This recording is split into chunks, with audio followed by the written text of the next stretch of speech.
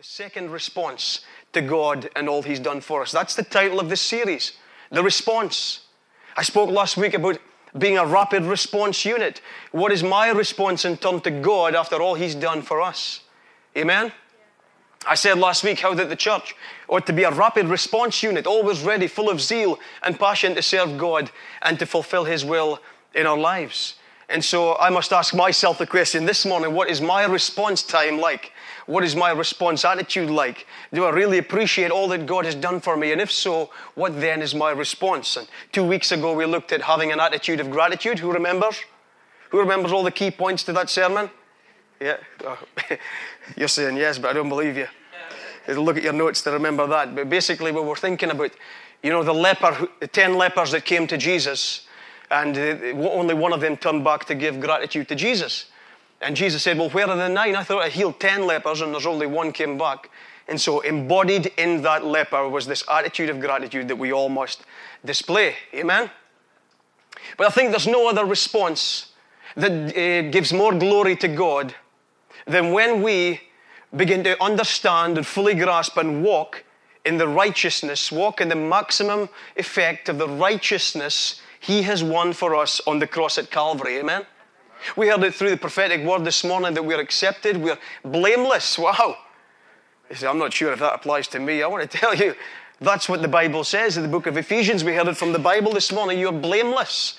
God doesn't view you through your performance. He views you through what Christ has done. And so it does God no greater honor when we choose to walk in that, when we embrace that.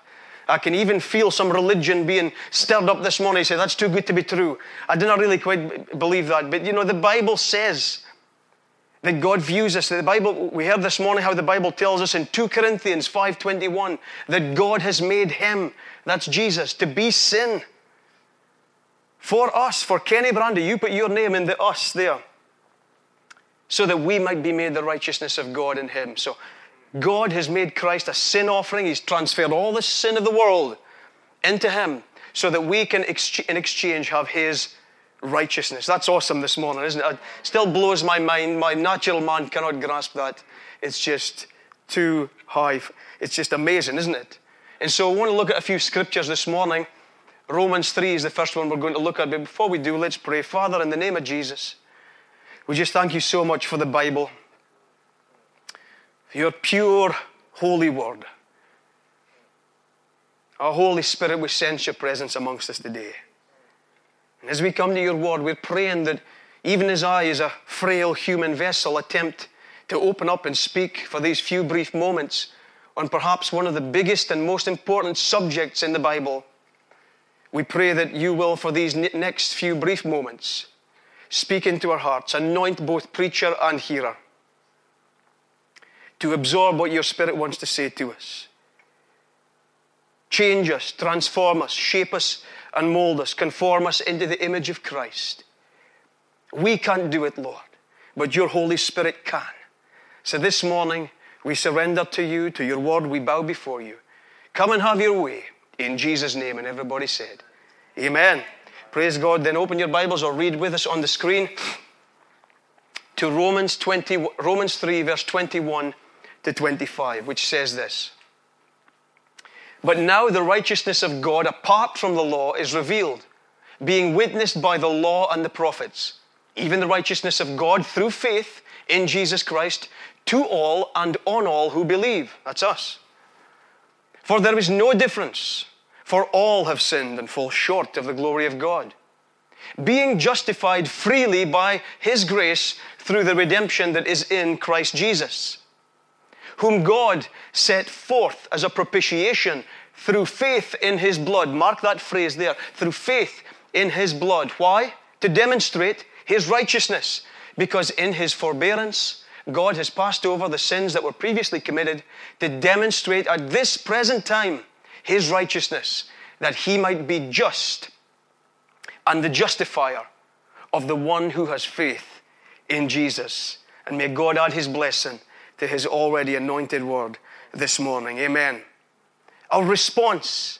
What is it this morning? As I've said before, we can do God no greater honor than to walk in the fullness of the righteousness that He has provided. I know so many believers today who are walking about trying to serve God, trying to be a Christian, with this heavy black cloud of judgment hanging over their heads. They know that they're saved, but they just have this nagging at the back of their conscience. Do I really meet the standard? Do I really fulfill God's demands? Is God really pleased with me? Is He really 100% totally pleased and happy with me? Does He view my faults? Does He view my failures? And many Christians today are living life as if Jesus hadn't went to the cross. It's almost as if they kind of believe He went to the cross, but some Christians, by the way they live, you think He stayed in the grave.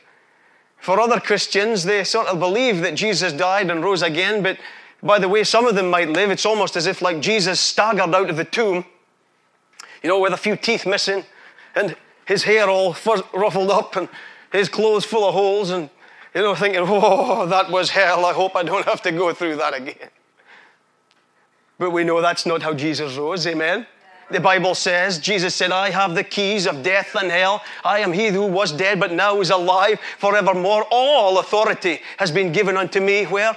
In heaven and in earth. We serve a resurrected Savior this morning, amen? And in the gospel, I don't even know if I've got time to tackle the half of what I want to say this morning. We're in for a long one this morning. 2 hours at least. Don't worry, I'm only kidding. Tied up in the gospel, the Bible says, for I am not ashamed of the gospel of Christ, for it is the power of God unto salvation, to the Jew first, then to the Greek. For in it a righteousness is revealed, from faith to faith, just as it is written, for the just shall live by faith. So Paul says, in this gospel, there's power. Amen. The gospel's not a man-made message. The gospel's a supernatural message. Amen. The gospel has dynamite in it, dunamis, power. So it's a really powerful message. The gospel is not just like a few bedtime stories that we tell our kid about some good things that Jesus did. Although Jesus did a lot of good things, and they do make good bedtime stories. I know it because I use them sometimes, and sometimes my versions are a bit different from the Bible, but don't accuse me of heresy and start stoning me, please now. But the gospel is a powerful supernatural message. Paul says in Galatians, I received it from God by divine revelation.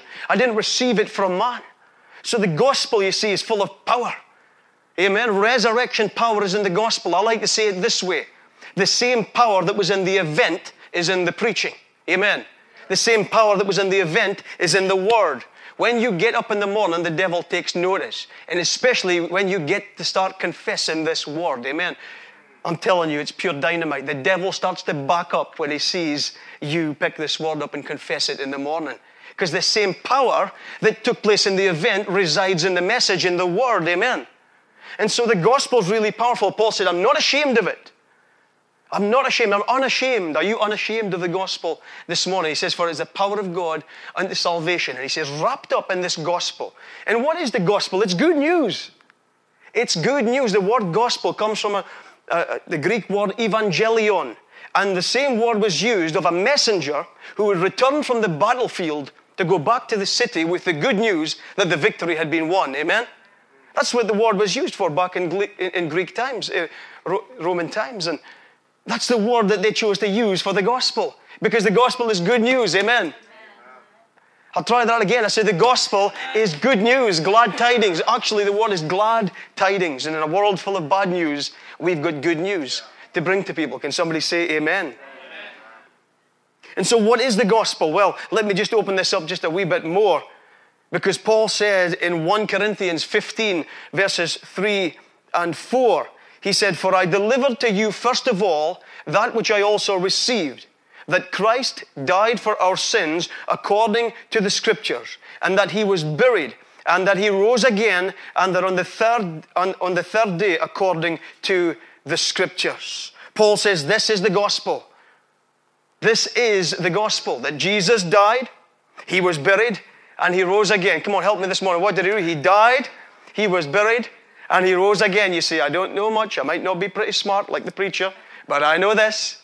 Jesus died, he was buried, and he rose again. You know, people want to study all sorts of things today. They say, preach to me about the end times. I like to hear about the end times. That's called eschatology, the study of the end times. Everybody loves to hear about that. And some people like to study ecclesiology. That's the study of the church and history of the church. And then other people, the Holy Spirit people, they like to study pneumatology. That's the things of the Holy Spirit. And Some people, you can't get them away from the cross and all that Jesus has done. That's soteriology, the study of salvation and all the rest of it. But I'll tell you, I like good old gospelology. Amen. Because I'll tell you something. If you know the gospel, then you know that Christ died. You see, I might not be as clever as you, but I know this. Jesus died, he was buried, and he rose again from the grave. And that's all you need to know. Can somebody say amen? And you see, there's power in that message. There's power in that event. The devil backs up when he hears you start to speak the truths of the gospel. Have you ever noticed how, even in the world today, when world leaders sort of prop up and it comes to light that they've got a nuclear bomb? What about that North Korean dude? What's his name? Kim Jong... Somebody help me. Kim Jong-young? Kim Jong-young. Did I say it? I sounded North Korean myself when I said that just now. Anyway, he walks about with his funny suit. His suit's a bit too short. I don't know who his tailor is. But his trousers are a wee bit half-mast, if you know what I mean. And he's got a funny haircut. I think he needs to come to Comeo and get his haircut. It's a funny old haircut he's got. I'll tell you, but this funny dude, when he starts to strut about, and the whole world stage is watching him because he says, I've got a nuclear bomb. People start to take notice when you say you've got a nuclear bomb, don't they? They'll let you do what you want, but the minute they know you've got a nuclear bomb, it's like, they start to take notice. America takes notice. Russia takes notice. The UK takes notice. How much more so for you with the nuclear power, the resurrection power, if you like, the gospel that you possess, amen. See, I'm locked and loaded this morning, amen. I'm locked and loaded with plenty of ammunition, with intent to supply. I'm intending to supply this stuff, amen. I'm not keeping it to myself. Witness about it. Tell people about it. Tell people about Christ. Tell them about the resurrection and the righteousness of Christ. Have you ever noticed how good it feels to tell somebody about Jesus? You know why that is? Because when you tell the good news in the gospel and you share it with somebody, Jesus confesses you before the Father. You say, that felt good. That's because your name was spoken in heaven. Amen? He said, he that confesses me before men, the same will I confess before my Father. I'm getting sidetracked this morning.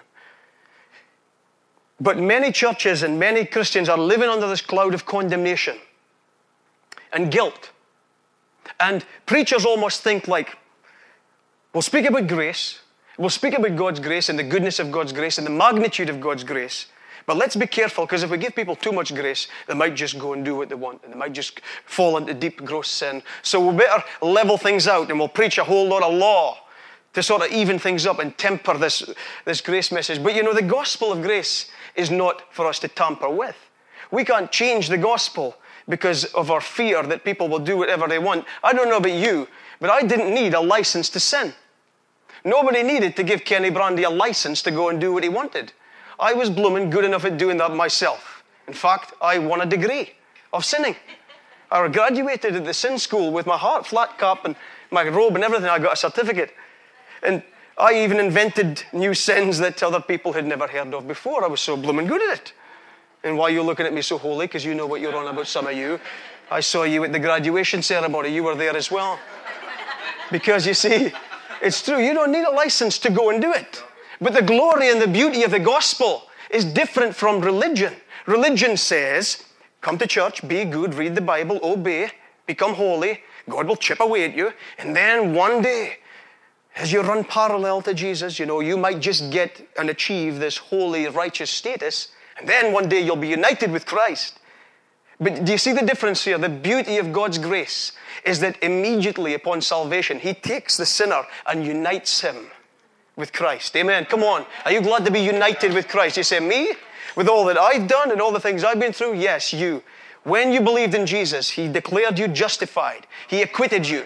No earthly court, as I said earlier on, is able to overturn the verdict. Not guilty, righteous, holy, accepted. These are all labels that God speaks over your life this morning. Are you glad about that? I could stop right there. Some of you are saying, go and stop there. But I'll tell you, that's good enough. No earthly court can overturn the verdict of heaven's judgment. Your sin was judged in Jesus. Your righteousness, his righteousness was given to your account. When you accepted Jesus as your Lord and Savior, you became a new creation in Christ. Amen. I'm a new creation. What does that old song say? I am a new creation, no more in condemnation. Here in the grace of God I stand. We need to get that one, I think. Amen. I'll sing it with you.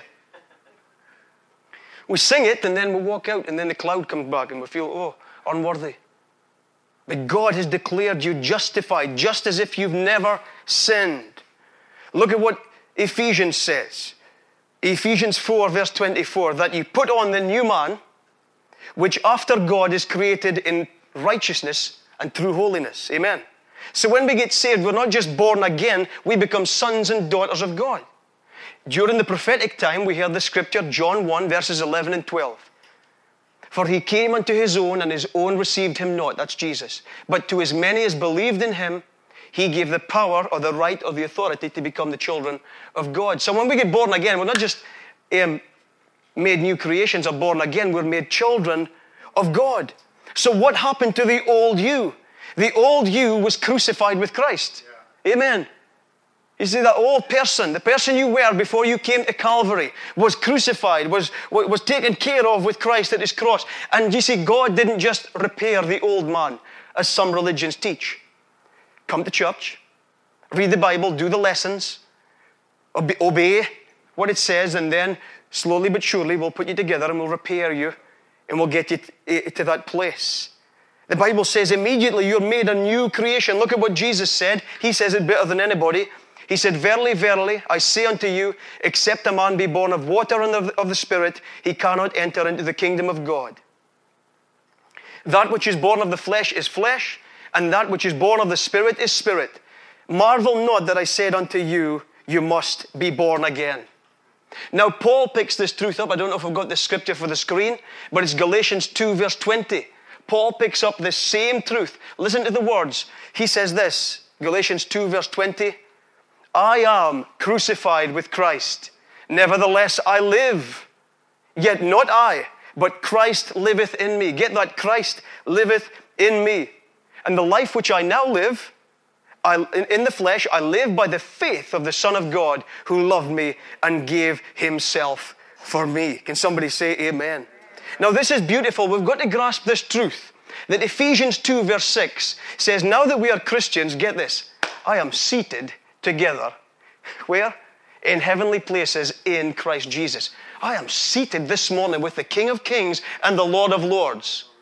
Now you don't get this sort of talk in the Gospels, Matthew, Mark, Luke, and John. Because what the Gospels are like a photograph of redemption.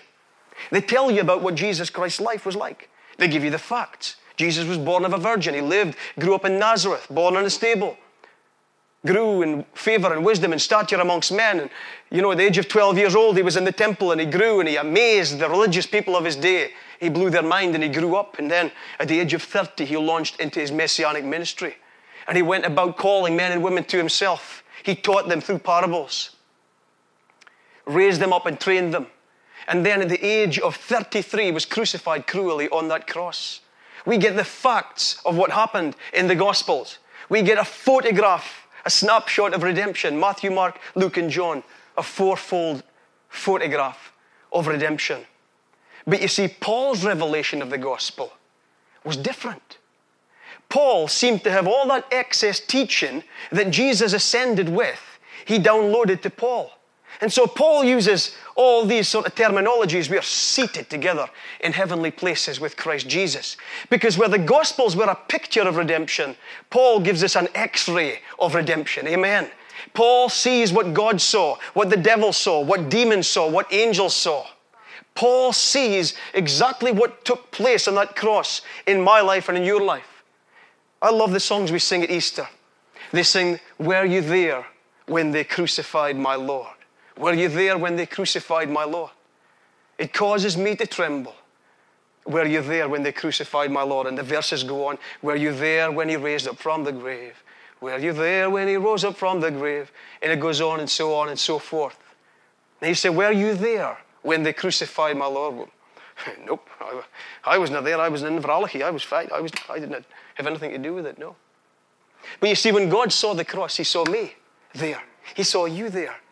He saw all of us there at the cross because Jesus was taking upon himself the sin of you and me so that we could be that new person, that new creation made new in him. Amen. And so, a photograph and an X-ray are the same picture, except the X-ray picks up stuff that the photograph doesn't really pick up. And Paul sees exactly what's taken place here through our redemption.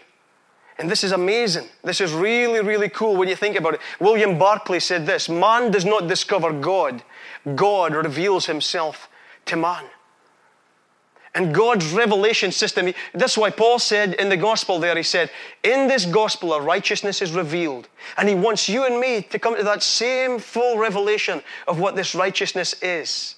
See, sometimes we get saved and we make that decision for Christ, and then we sit in the pew and we think everything will come automatically. But Paul says in the book of Ephesians, I pray to God that God might grant unto you the spirit of wisdom and revelation, that the eyes of your understanding may be opened. You see, we can hear Bible verses. Anybody got a favorite Bible verse? What's your favorite Bible verse, Michael? You got a favorite Bible verse? Your favorite Bible verse? John, come on, somebody help me. You can see we're a very biblically literate congregation here. Come on. Angie, what's your favorite verse? Psalm 23. The Lord is my shepherd. Yeah. Just for you on Facebook Live, she's quoting the whole psalm there. She knows it because it's her favorite verse. Tracy, what's your favorite verse? I think I know it. Okay. Yeah.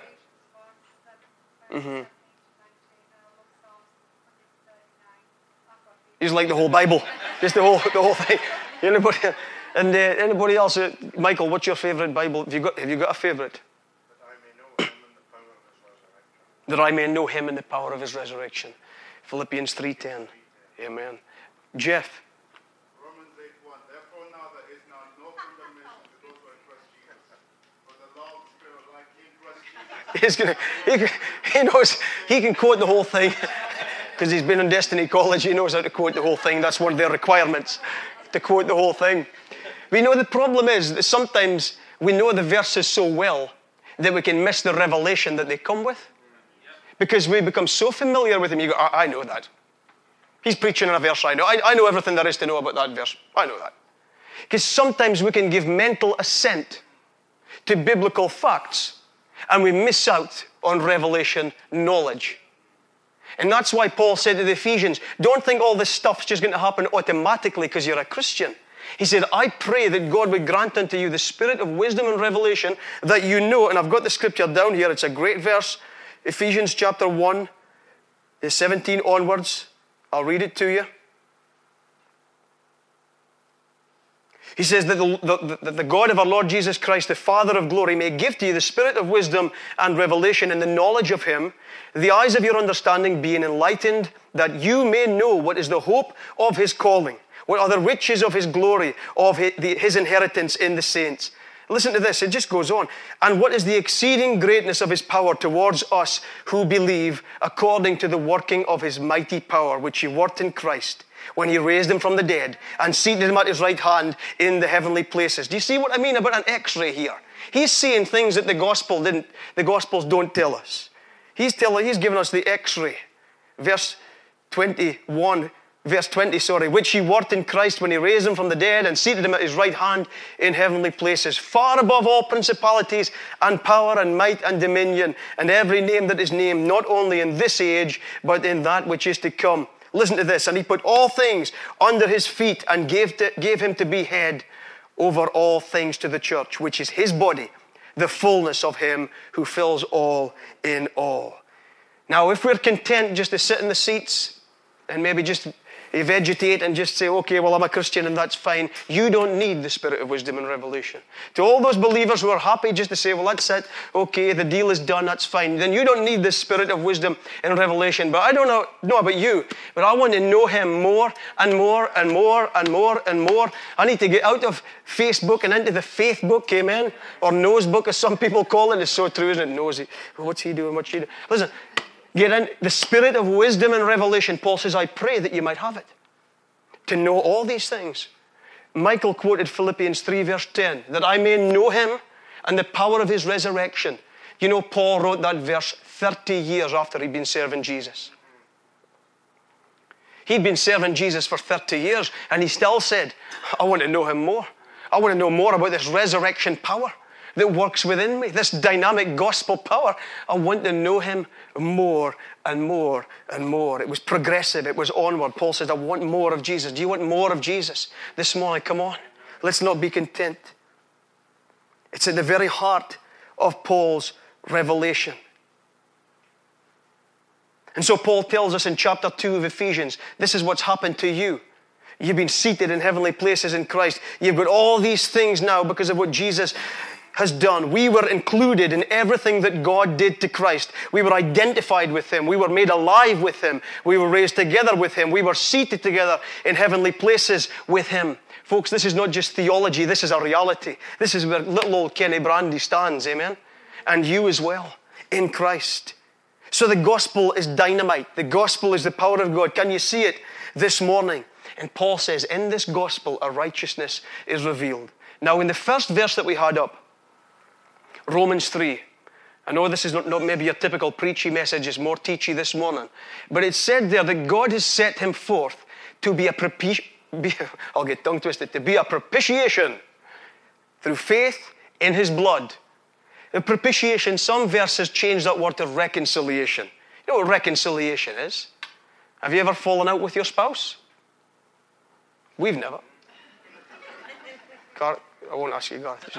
But, I love more. Yeah. But, you know, maybe like if you fall out, you say a few things you shouldn't have said, and you do a few things you should have done, or, you know, you acted in a certain way, and you know you need something to be the bridge builder. It could be a bouquet of flowers, a piece of jewelry, a box of chocolates, whatever it might be. But that piece, that thing, is the reconciler. That's what's going to get you back into favor. Amen. You're going to... Two parties that are at loggerheads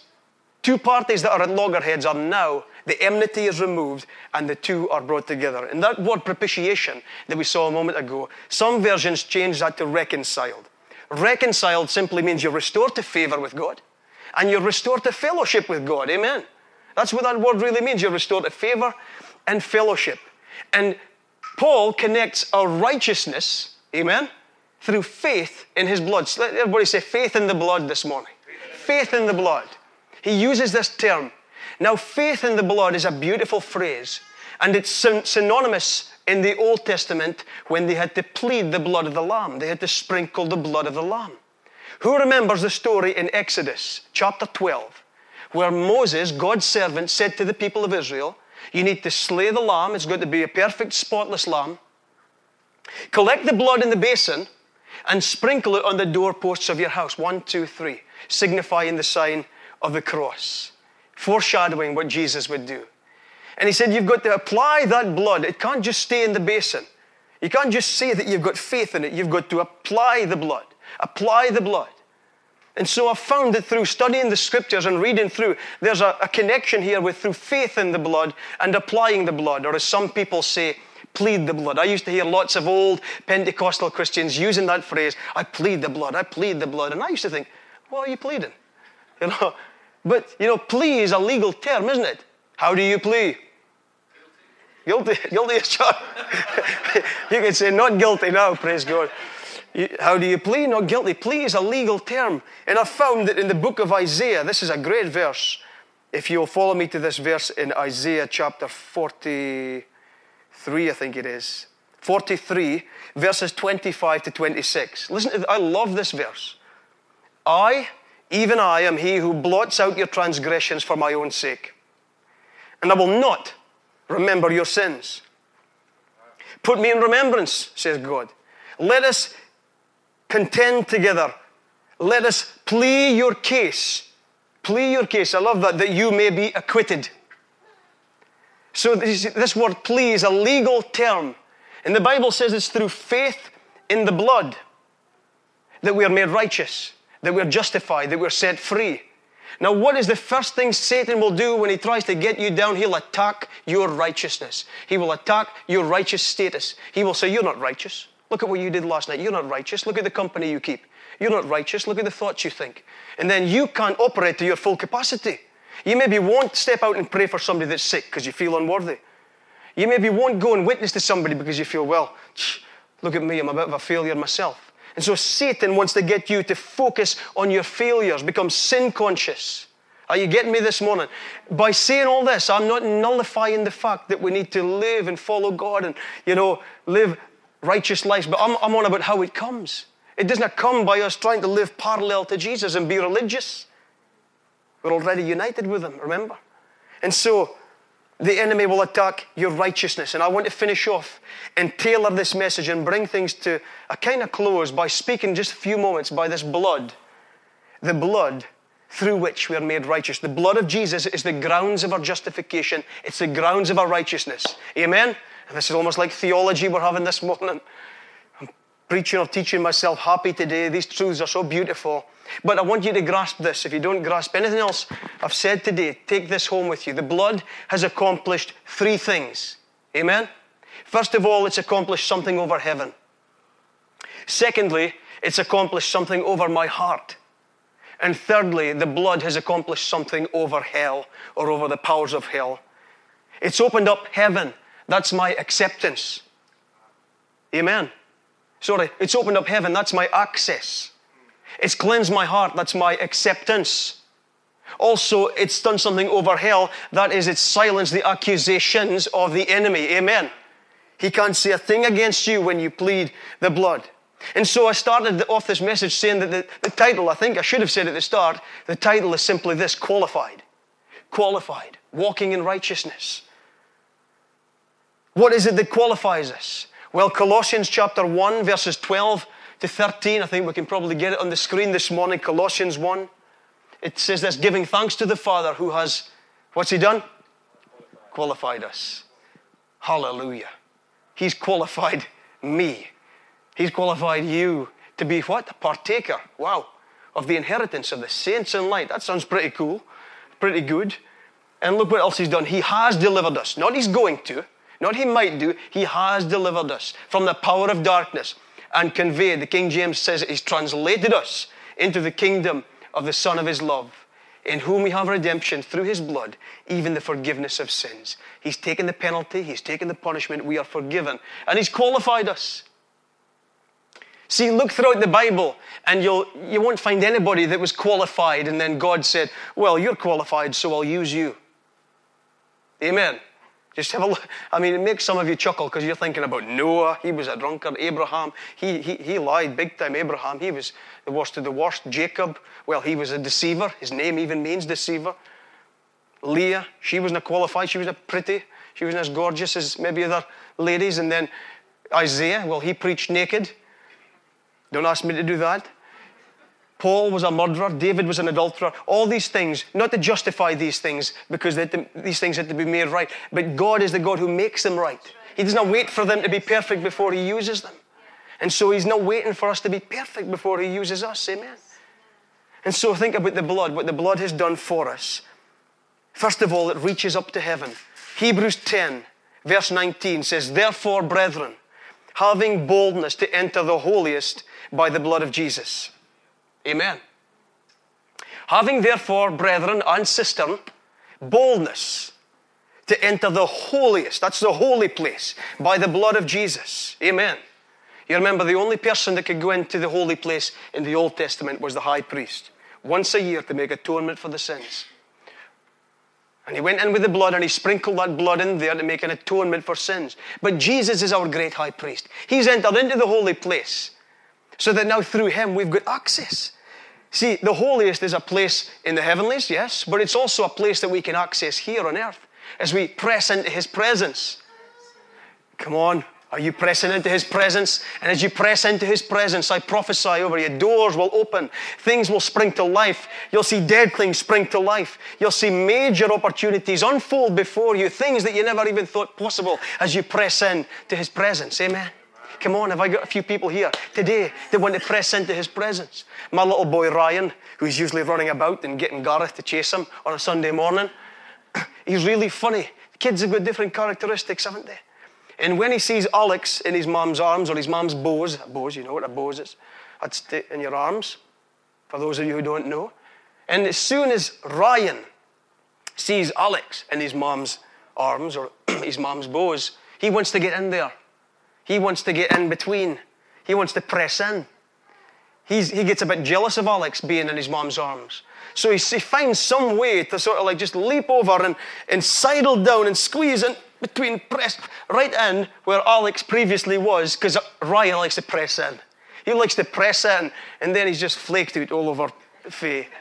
Because Ryan's discovered there's a way I can press closer to Mom. There's a way I can press closer to Dad. I want to tell you, God loves when we press close to him. We honor him when we honor the blood. I like to say, where the blood flows, the Spirit goes. And where the Spirit flows, the blood goes. Amen?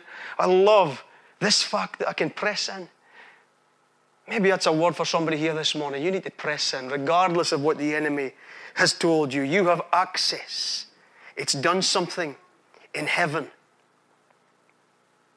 The Bible says in Hebrews 10:22, let us draw near with a true heart, in full assurance of faith, having our hearts sprinkled from an evil conscience and our bodies washed with pure water. 23, let us hold fast the confession of our faith without wavering, for he who promised is faithful. Some translations say, let us not stand at a distance as if God was inaccessible. No wavering, no doubt. Know that the Father is eager to receive us. Amen. We've been granted access by the blood. Smith Wigglesworth said this: the Holy Spirit never brings condemnation. He always reveals the blood of Christ.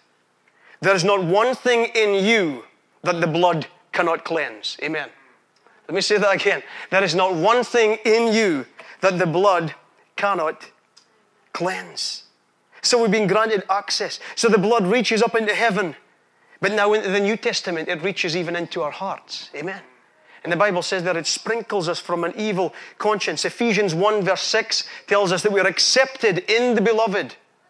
And that the blood of Jesus cleanses us from an evil conscience.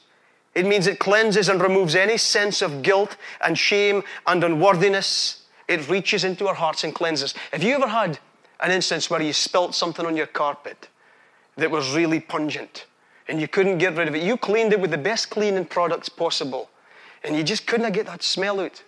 You know, you've scrubbed it, you've had Dettol, you've had 1001 carpet remover, Vanish soap. You've even made combinations of cleaning products to see if it'll work. And you scrub it and you think, it smells fresh, but then you walk down there in the morning. What's that smell? What's that? And the whiff, it's still there. It's still there because it hasn't been totally eradicated. Well, I want to tell you that the blood of Jesus, amen, in our lives totally eradicates sin, its effects, its smell, its presence, its everything. The blood of Jesus cleanses us completely. Amen. Praise the Lord. I like that truth myself. It does something in our hearts. It produces a righteousness consciousness. So there's no more nagging voice within. And folks, what I'm saying to you and to me this morning is I need to settle this thing 100%, once and for all, to understand that God views me this morning as 100% totally righteous, blameless. I can press into his presence. I can flow as a child of God knowing that I'm accepted.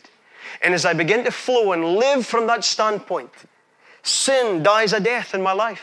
I don't do the things that I wanted to do before because I love Jesus so much for uniting me to him, for giving me, for becoming my righteousness, for shedding his blood. And then when the old devil comes, which brings me to point number 3, it does something over hell. It silences satanic accusation. The blood of Jesus silences the enemy. And in Revelation 12:11, it tells us this, that they overcame him by the blood of the Lamb and the word of their testimony, and they loved not their lives unto death. I want to tell you the blood is a weapon. When the enemy gets on your case this week, the blood is your weapon. Say, I plead the blood of Jesus. I plead the blood of Jesus. You're not going to make it with your studies. I plead the blood of Jesus. I'm accepted in the beloved. I've got a head start on everybody else because I'm a covenant partner with Jesus. I'm washed in the blood. I can pray for that sick person and believe to see them healed. Not because I'm special, but because Jesus has made me special. His righteousness. And you see, this understanding will transform what a lot of preaching has taught us for so long and so often, that we need to reach that place. I want to tell you this morning, church, walk confidently in his righteousness. Walk confidently. You'll do God no greater honor than to do that. And I can imagine old Peter in the Gospels. You know, one of the saddest verses in the whole of the Bible, one of the saddest verses I've ever read, was the verse in John chapter 21, I think it is. I can't get the exact verse for you, but it's when Peter feels like he's blown it. Peter denied Christ 3 times. And just over a week later, Jesus restored him. He didn't ask him to sit in the naughty step for 5 weeks. He didn't ask him to earn his way back into his favor. He just restored him. And when Peter knew that he'd blown it double deluxe style and, denied his master 3 times, he says to his mates, I'm going fishing. What about you? We'll come with you. It's almost like one of the most depressing verses you can ever see. Here's Peter that was I'm going to follow you everywhere, Jesus. I'll do amazing things for you. I'll hold your bags. I'll walk with you. I'll go, I'll just be there for you, Jesus. When everybody else bails out, Jesus, you can count on me. And then a little girl comes and she said to him, were you with Jesus? No. And he even swears. He curses when he's speaking about Jesus. And you can imagine how he felt when it kicked in. I've denied Christ.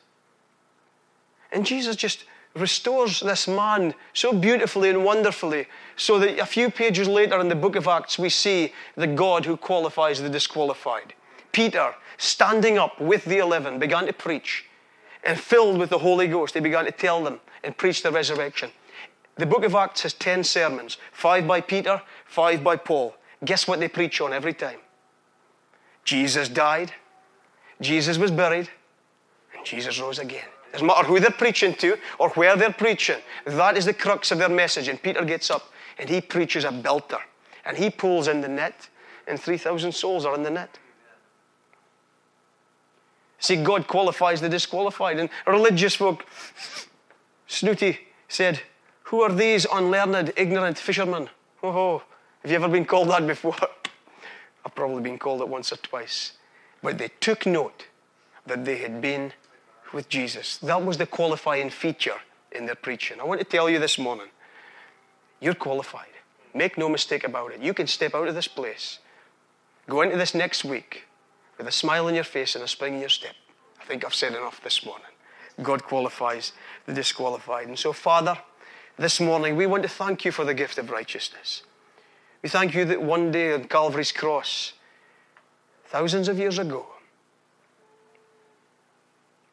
you made your Son to be sin for us. He was spotless and faultless.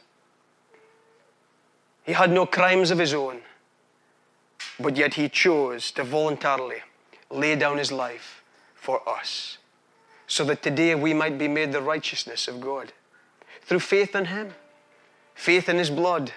We thank you this morning, Father, that restoration of fellowship and favor has taken place in our lives. Because of that, Lord, we expect great things. We pray that this morning, as we choose to respond by walking in that righteousness, that as we begin to do so, Lord, you will open up great doors before us, great opportunities, great blessings, Lord. We'll be able to serve you in new and mighty ways and give you the glory. Thank you, Lord, that you are the God who qualifies the disqualified. Maybe it is that you're sitting under the sound of my voice this morning, with every head bowed and every eye closed, and you just feel totally disqualified. Self-condemnation, satanic accusation, and you feel like you're the world's worst this morning. I want to tell you, Jesus wants to lift you up. Change your thinking. I want to ask you, will you be brave enough to trust in him today? He was brave enough to go to the cross for you. One time I'm going to ask this morning. Will you put your trust in him? Will you be included in a prayer that will take you straight to Christ? If you want to make that decision, I want you to be brave and just slip your hand up, take it straight back down again. Do we have one here this morning who just knows they need to pray that prayer? Bless you, I can see a hand going up. And maybe some of these, and another hand going up as well. Bless the Lord. And maybe some of these are recommitments. Maybe it's the first time you've trusted in Christ. Nobody's watching. This is not to do with who's sitting next to you or what anybody thinks. This is about you and God. Come on, is there somebody else here today that needs to make their peace with God? Just lift that hand, reach up, trust in Christ. If you raised your hand, you want to be included in this prayer, let's all pray it together as a family, as these two people are welcomed into the family of God. God, I come to you in desperate need of forgiveness. I thank you for sending Jesus to die on the cross in my place. Thank you, Jesus, for shedding your blood. Thank you, Jesus, for dying for me. I believe that you died and rose again. And I put my trust in you. I put my faith in your blood. Wash me, cleanse me, make me whole. I turn from my sin and I receive you as my Lord and Savior. Thank you, Jesus, for saving my soul. Amen. Amen. And amen. Come on, folks, let's hear it for Jesus, our Savior, this morning. And two people have responded through that prayer. And maybe you responded through the live stream and the Facebook Live today. We'd love to hear from you about how Jesus Christ has touched you this morning. For the rest of us, let's stand and let's believe that even as we close with this final song, that God's going to release something special. I want our prayer team to step forward at this moment in time. And I want to say to you that because of what Jesus has done at the cross, the need of sickness and disease has been met as well. And we serve a healing God. He can make you whole this morning. Come on, I'm speaking to depression this morning. I'm speaking to anxiety attacks. I'm speaking to painful hips and painful bones this morning. We're speaking to troubled minds this morning. We're speaking to diagnoses that have been made over lives that you've been told this will never change. We're speaking to hereditary conditions this morning that say your dad was like it, your mom was like it, your auntie was like it. We break that curse by the blood of Jesus this morning. We believe it right now, and we're believing for it. And if you need prayer for anything today, whatever it might be, come on. This is a time for intimacy with God. Just you leave your chairs. While we're praying, just leave your chair and come to the front, and God's going to touch you, and God's going to meet your need. God bless you, and thank you for listening so well.